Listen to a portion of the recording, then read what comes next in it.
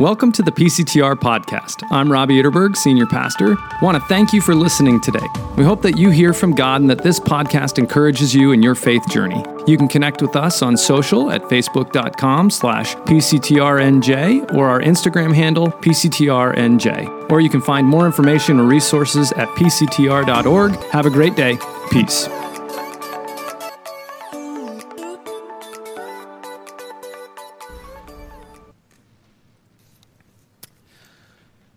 So I got lost today again, and I kind of liked it. Actually, I was really intrigued all along the way. I had to go up to Lincroft because our oldest daughter had a rehearsal up there, and instead of deciding to drive back and forth, I decided to go find a coffee shop and just hang out for a couple hours. And so I put into my phone, of course, coffee shop, and find one that's just down the road. And so I start following the GPS. And it takes me around this turn, and as I come around this turn, I just see this wide open green space and this huge building off in the distance, and I am like, am I going the right way? And I look back at the GPS, of course, yep, I'm going the right way. Okay, I keep going. Well, finally, I realized that this is the Bell Works property. This is if you're not familiar with that, it's the reimagined Bell Labs property in Homedale. And seriously, it is beautiful. There's like ponds and fountains, and it's a glorious fall day. And so I'm like, why not? Let's go for an adventure. And so I pull up, I park, and I'm there, and I'm looking at the outside of this huge building, and I'm like, the coffee shop is in this building, and I am super confused, but I go ahead and I head into the building. And when you go into the building, I've got a picture. This is what the inside of one of the parts of the building looks like. See, it's gorgeous. It's this huge open atrium, all this natural light, and the upper floors are all office space, and along the bottom floor is retail, and there's all sorts of shops, and so I think, yeah, this is an incredible space, but it wasn't even the space that really drew me in. It was when I realized in the middle of the atrium, this wasn't actually today's picture. I had to go find this because I was thinking about it later, but there were all these booths set up. And the booths were interesting. I was like, I wonder what's going on there. And as I get a little closer, I see a guy dressed like Captain America. And then another guy like Batman, and a woman with red hair in some sort of pink tights and a silver cape and boots. And I am really starting to wonder what's going on. And as I get close, I finally realized, yeah, it's Halloween, but that wasn't the draw. The draw was I had stumbled upon the Jersey Shore Comic Expo, having no idea. So I think this is really interesting, and then I'm like, well, what else is here? And so I start walking around, and I'm seeing all these shops, and there's hair salons, and there's wellness places, and there's a virtual reality arcade, indoor golfing, the Homedale Library has a branch in there, like all these different things, restaurants. And on the other end of the building, I run into an indoor farmer's market. And so I'm like, what's going on here? And there's cupcakes and cookies and soaps and all sorts of crafts and things like that. And eventually I see some dogs running through. I'm serious, I'm not making this up. There are these dogs now running through, and I realize, okay, what's going on here? And I follow the dogs and find out, there's actually a dog costume party that's happening. And I don't know what this place is, but I have to go back over and over. It was so engaging, so intriguing. And I just kept being so curious. Where does that come from in us? We have this curiosity. We're intrigued by situations and by people, and we want to learn more. See, that's a key. That's a key to our effort as we think about going and serving.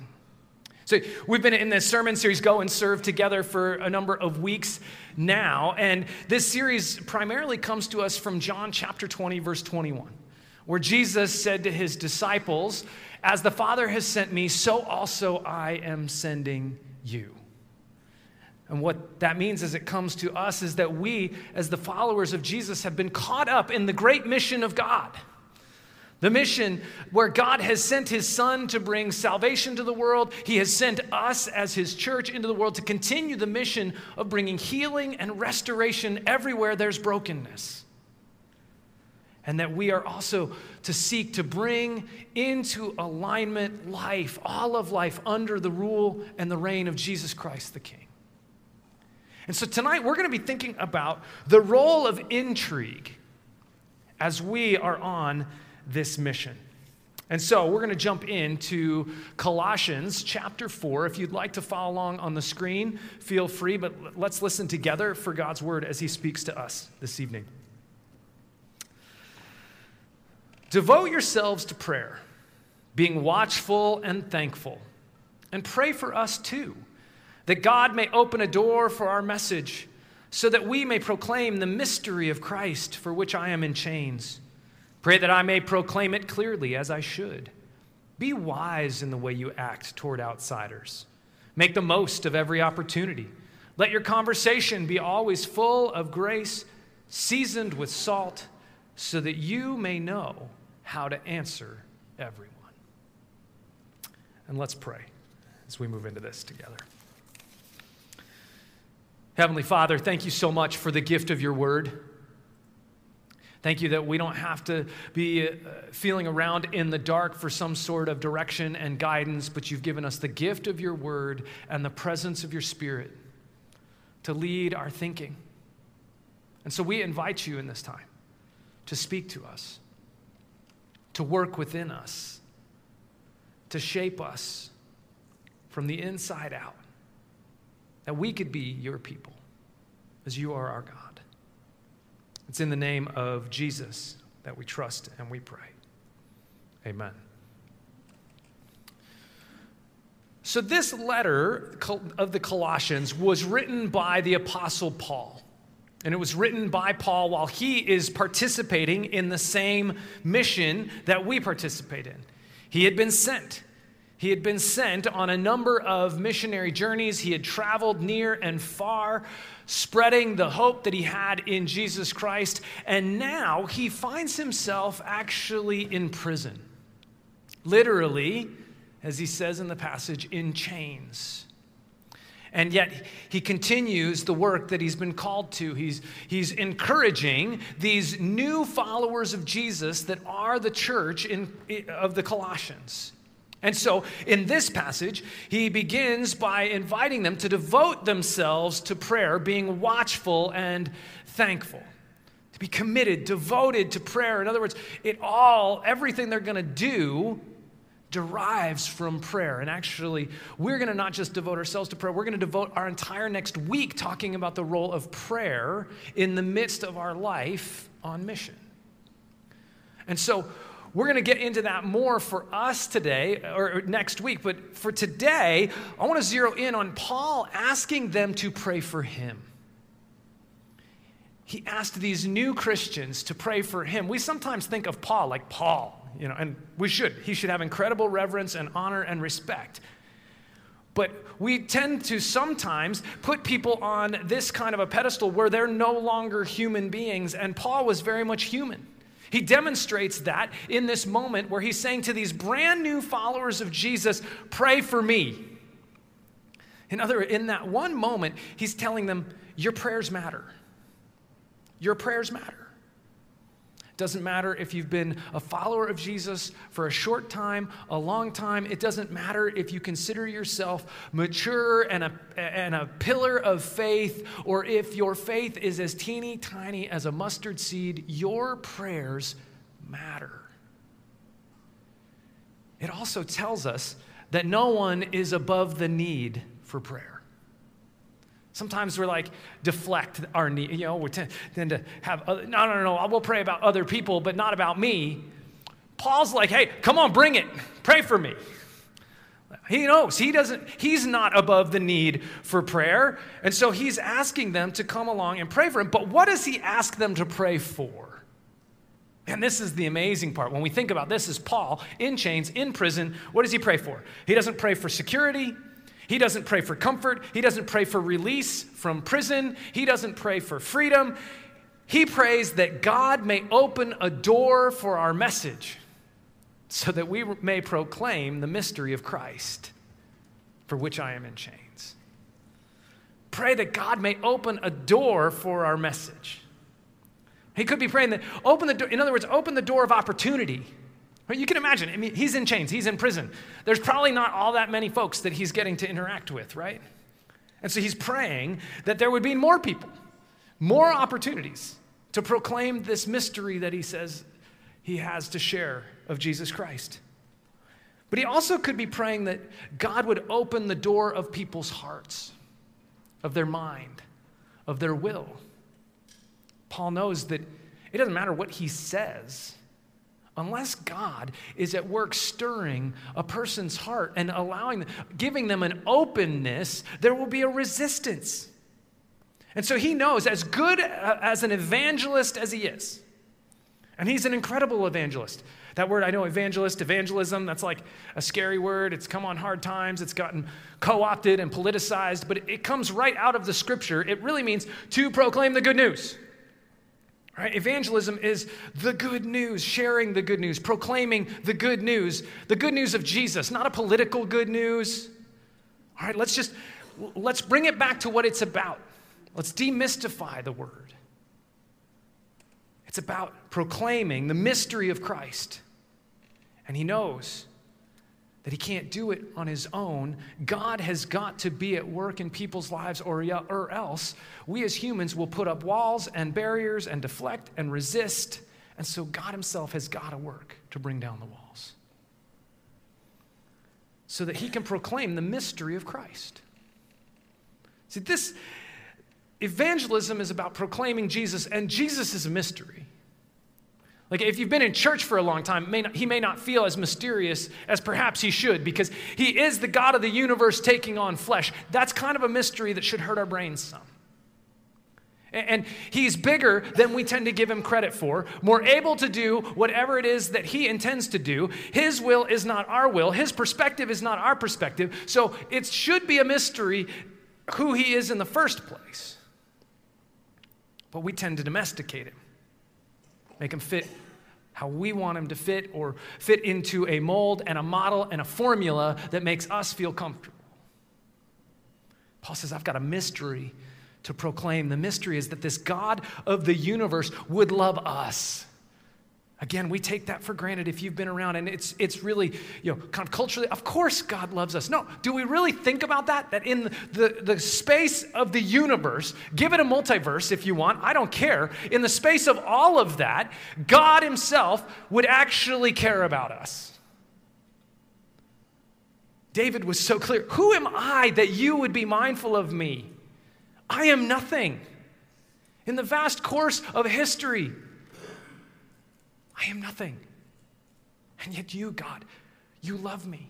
Not only do you love me, God, you would come and take on flesh. You would enter into your creation. You who are outside of creation would step into creation, would limit yourself to the point that you would experience suffering and pain and even death itself so that we can live? So that we can live forever? So that though I am never going to be good enough or worthy enough, you will call me beloved, you will call me precious, you will call me yours. That is a mystery. A deep and profound mystery that God would give his son for us.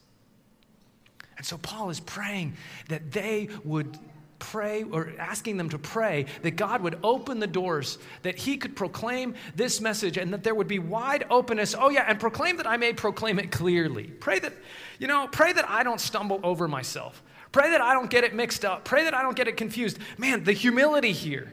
Paul is a gifted evangelist. He is gifted at proclaiming Jesus Christ, and yet he asks for the grace to not mess it up.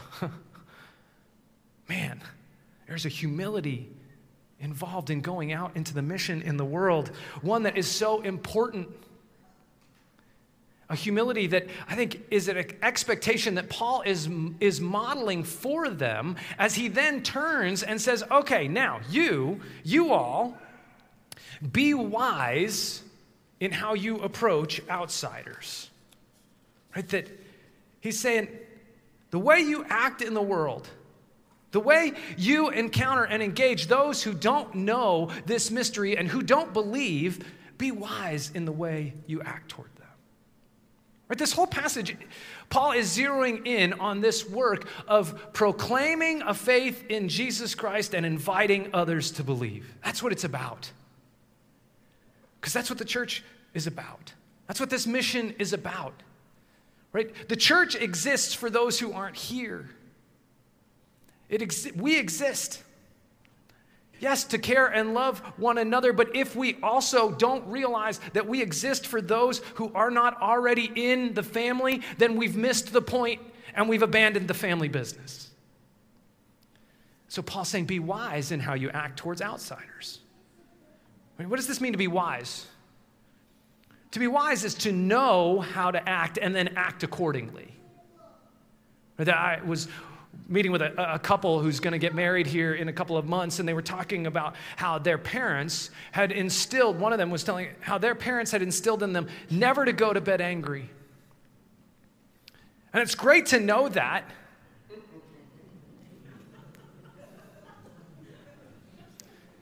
They actually modeled it beautifully. They lived wisely, right? To know how to act and then act accordingly. Right? You know, companies in America are really often more wise than the church. Because they know how to act and act accordingly. Because they know what their goal is and they know then what they need to do. You think about it. If they're trying to get people to buy their products, they have to know how to get people to buy their products and then do those things. Well, they're really good at it, aren't they? Because sometimes it's about an amazing product, but it's almost always about people and about how people work and act and think and what motivates us. You know, Starbucks is, well, you may have an opinion about Starbucks, but you cannot deny that they are an incredibly successful company. And the founder, Howard Schultz, sums up their whole philosophy this way. He says, we're not in the coffee business serving people, but in the people business serving coffee. We're not in the coffee business serving people, but in the people business serving coffee. Yet, they have a great product. I like it. My preferred. But they understand that it's not about the coffee, it's about the people, and they tailor the entire experience for the person.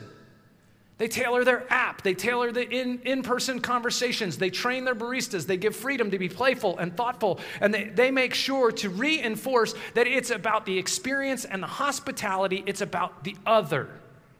And if we focus on the other, then they're going to want the product. And sometimes companies act more wisely than the church. See, and if it's our business to help those who don't know Jesus to understand the mystery and to believe, then we too have to live wisely, to know how to act and act accordingly. We need to be informed about those who don't know and who do not believe. This is what Paul did everywhere he went. He was a learner. Paul was an incredible learner. He went and learned the philosophers and the poets. And he could quote them. We actually see it in the scripture. He's quoting Greek poets and philosophers in order to try to help them understand the mystery of Christ. He's learning what makes them tick, what motivates them, what do they value, and then translating, not changing, translating the gospel of Jesus Christ into language and pictures that they could grab onto so they could understand. And we do well to continue to be learners just as Paul was a learner. The world's changed. You may have noticed. And those who are not a part of churches, what makes them tick? What are they motivated by? What do they value? Do you know? How can you find out if you don't know? There's lots that you can read. But Paul did it by talking to them, by engaging in conversations, by being curious about them, trying to discover who they are, what are they about.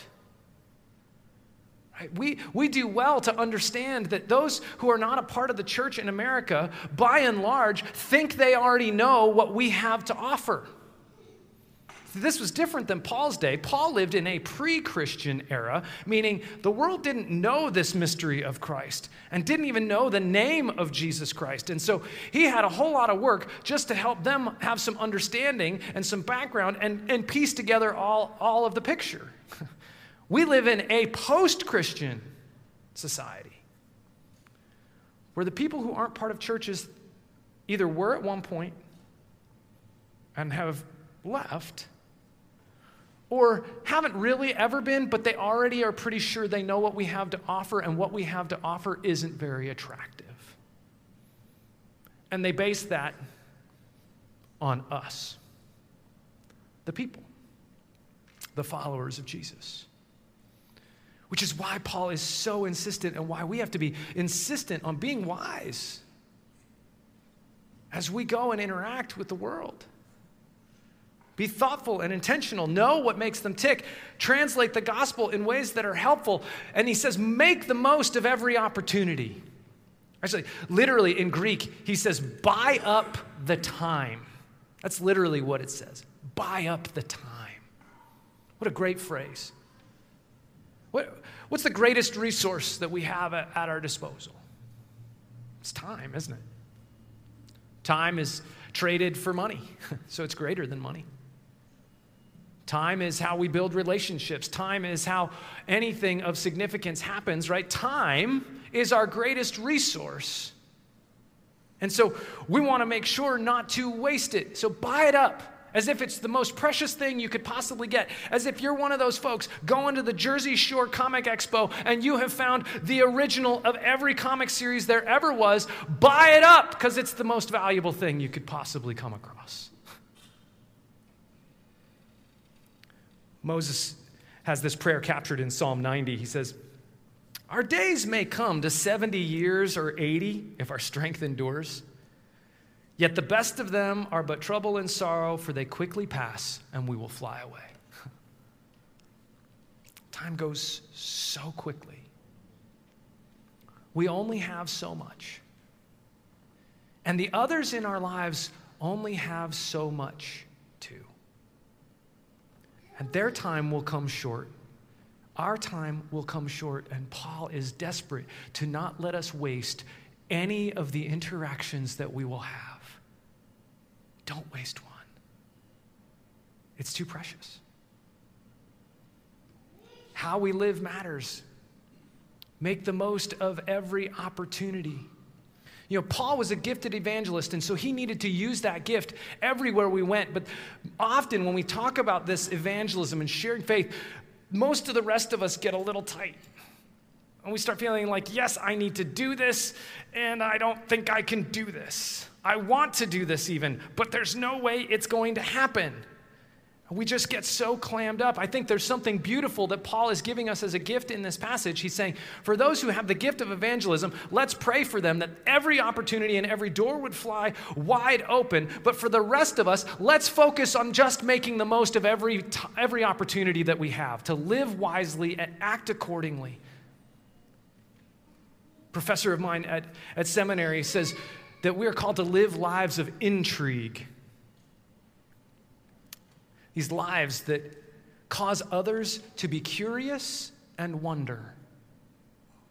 Where does intrigue and curiosity come from? I think it comes from when we encounter something that we don't know, that we don't understand, we don't expect, and we're not immediately offended or afraid of it. Then we're intrigued.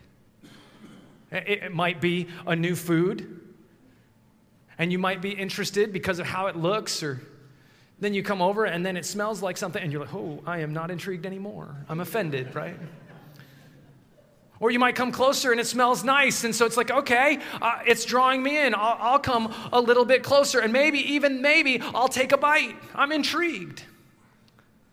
See, and Paul's saying, make the most of every opportunity. Live lives of intrigue so that those who are on the outside who don't know and believe might have a curiosity and an intrigue that would make them want to taste it. That's where our focus should be. To live lives that are so intriguing that those around us will notice and wonder, I want to know what that tastes like. And as we think about going and serving together that we've been talking about over these numbers of weeks, our service in and of itself may be intriguing to the world. It certainly was for the early church. This was actually one of the primary ways that they began to spread the faith of Christianity. And it was actually the Romans started to become concerned, because what they realized was these Christians keep growing and growing and growing, and here's the way they're doing it. They're scooping up the babies that are being left outside of towns to just die in the cold. They're moving into the cities where the plagues are ravaging people, and they're caring for the sick, even those who aren't among their company. This is so crazy. And they're taking care of widows. Who does that? Their lives were so foreign to the values of the day, but so in alignment with the kingdom of God that the whole society said, we don't get it. But they more and more and more wondered, why? Why are you doing this? Why do you live this way? And because of that, they then had the opportunity, as Paul says in this passage, to give an answer to the question. Be ready to give an answer, he says. Be ready. Live lives of such incredible intrigue that people want to ask you a question and then be ready with the answer. And so service itself may be, in fact, intriguing, or maybe it's the manner in which we go and serve. Because there's a lot of entities that are serving in the world, doing good things that are really important, and I'm grateful. We partner with all sorts of different organizations doing things. But when we go and serve as the followers of Jesus, we're invited to go and serve in a way that brings intrigue. That our character is actually shaped differently because we're reflecting Jesus, not just ourselves. We're reflecting him and his care and his compassion. And so we're being invited to continue to be transformed, to be more like Jesus, so that our lives actually look different. You know, the world is desperate to know that there's a better way to live. I mean, you can just see it everywhere. You see it all over Facebook and Instagram and any social media. You see it all over the news. You see it all over that people are desperate to know that in these days, there is a better and different way to live. Is there a way to live that's filled with joy? Is it possible? Is there a life that can be lived with patience and gentility and love? Can you speak and tell the truth, but do it in a way that's not just to win a victory or to tear somebody else apart? Can we actually be different? And the world's not sure. And yet this is the role of the church, to be a different people, to be salt of the earth, light of the world, as Jesus says, to be so different that the people will wonder, what is that about? Because here's the thing, service and evangelism are not separate things. They are always intended to be together. The mission of God is not in pieces, it is integrated. And so as you go and serve, you may in fact have the opportunity. As a matter of fact, we should pray for the opportunity for you to be ready to give an answer. We should pray with expectation, with hope, that the opportunity that those who don't know Jesus, you will have the chance to give an answer. To speak, as Paul says, graciously, gently, kindly, and with conversations that are seasoned with salt. That's different than being salty, right? Like, you know some salty people. You know, they're not very fun to talk with. That's not what Paul's saying here. He's saying seasoned with salt. It actually is a term from his day, which would have been more indicative of like lighthearted, with whimsy, with fun even. Like, I think Paul could actually be saying, make sure your conversations aren't boring. Because talking about Jesus should never be boring. Because it is a profound mystery, what he has done for us. And so be ready. to give an answer to that question. Hey, you're weird. Why?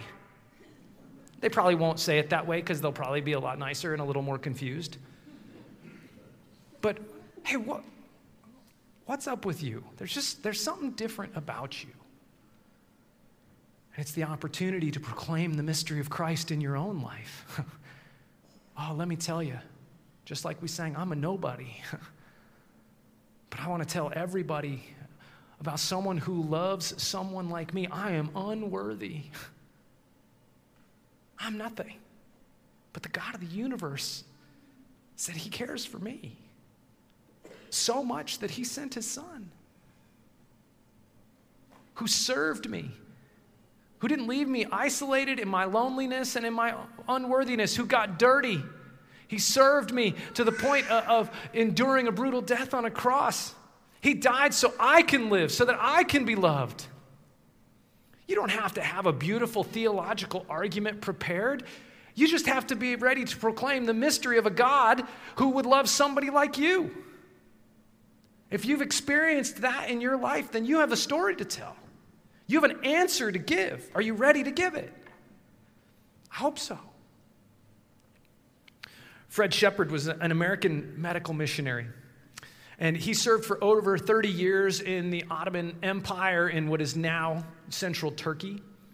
He had this major medical relief center, and he served Armenians and Kurds and Turks. And in 1915, he contracted typhus because he was working among the Armenians who were victims of the Armenian genocide. And eventually, he died. And there was one Armenian that was reflecting on his life, and this is what he said. He said, I've never seen Jesus, but I've seen Dr. Shepherd. I've never seen Jesus with my eyes. I've never seen Jesus, but I've seen Dr. Shepherd. And what he was getting at is, when I saw Dr. Shepherd, I saw Jesus.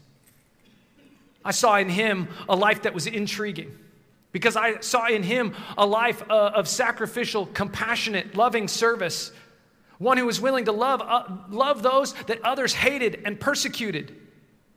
That I saw someone who was serving in such a way that his very life pointed to Jesus.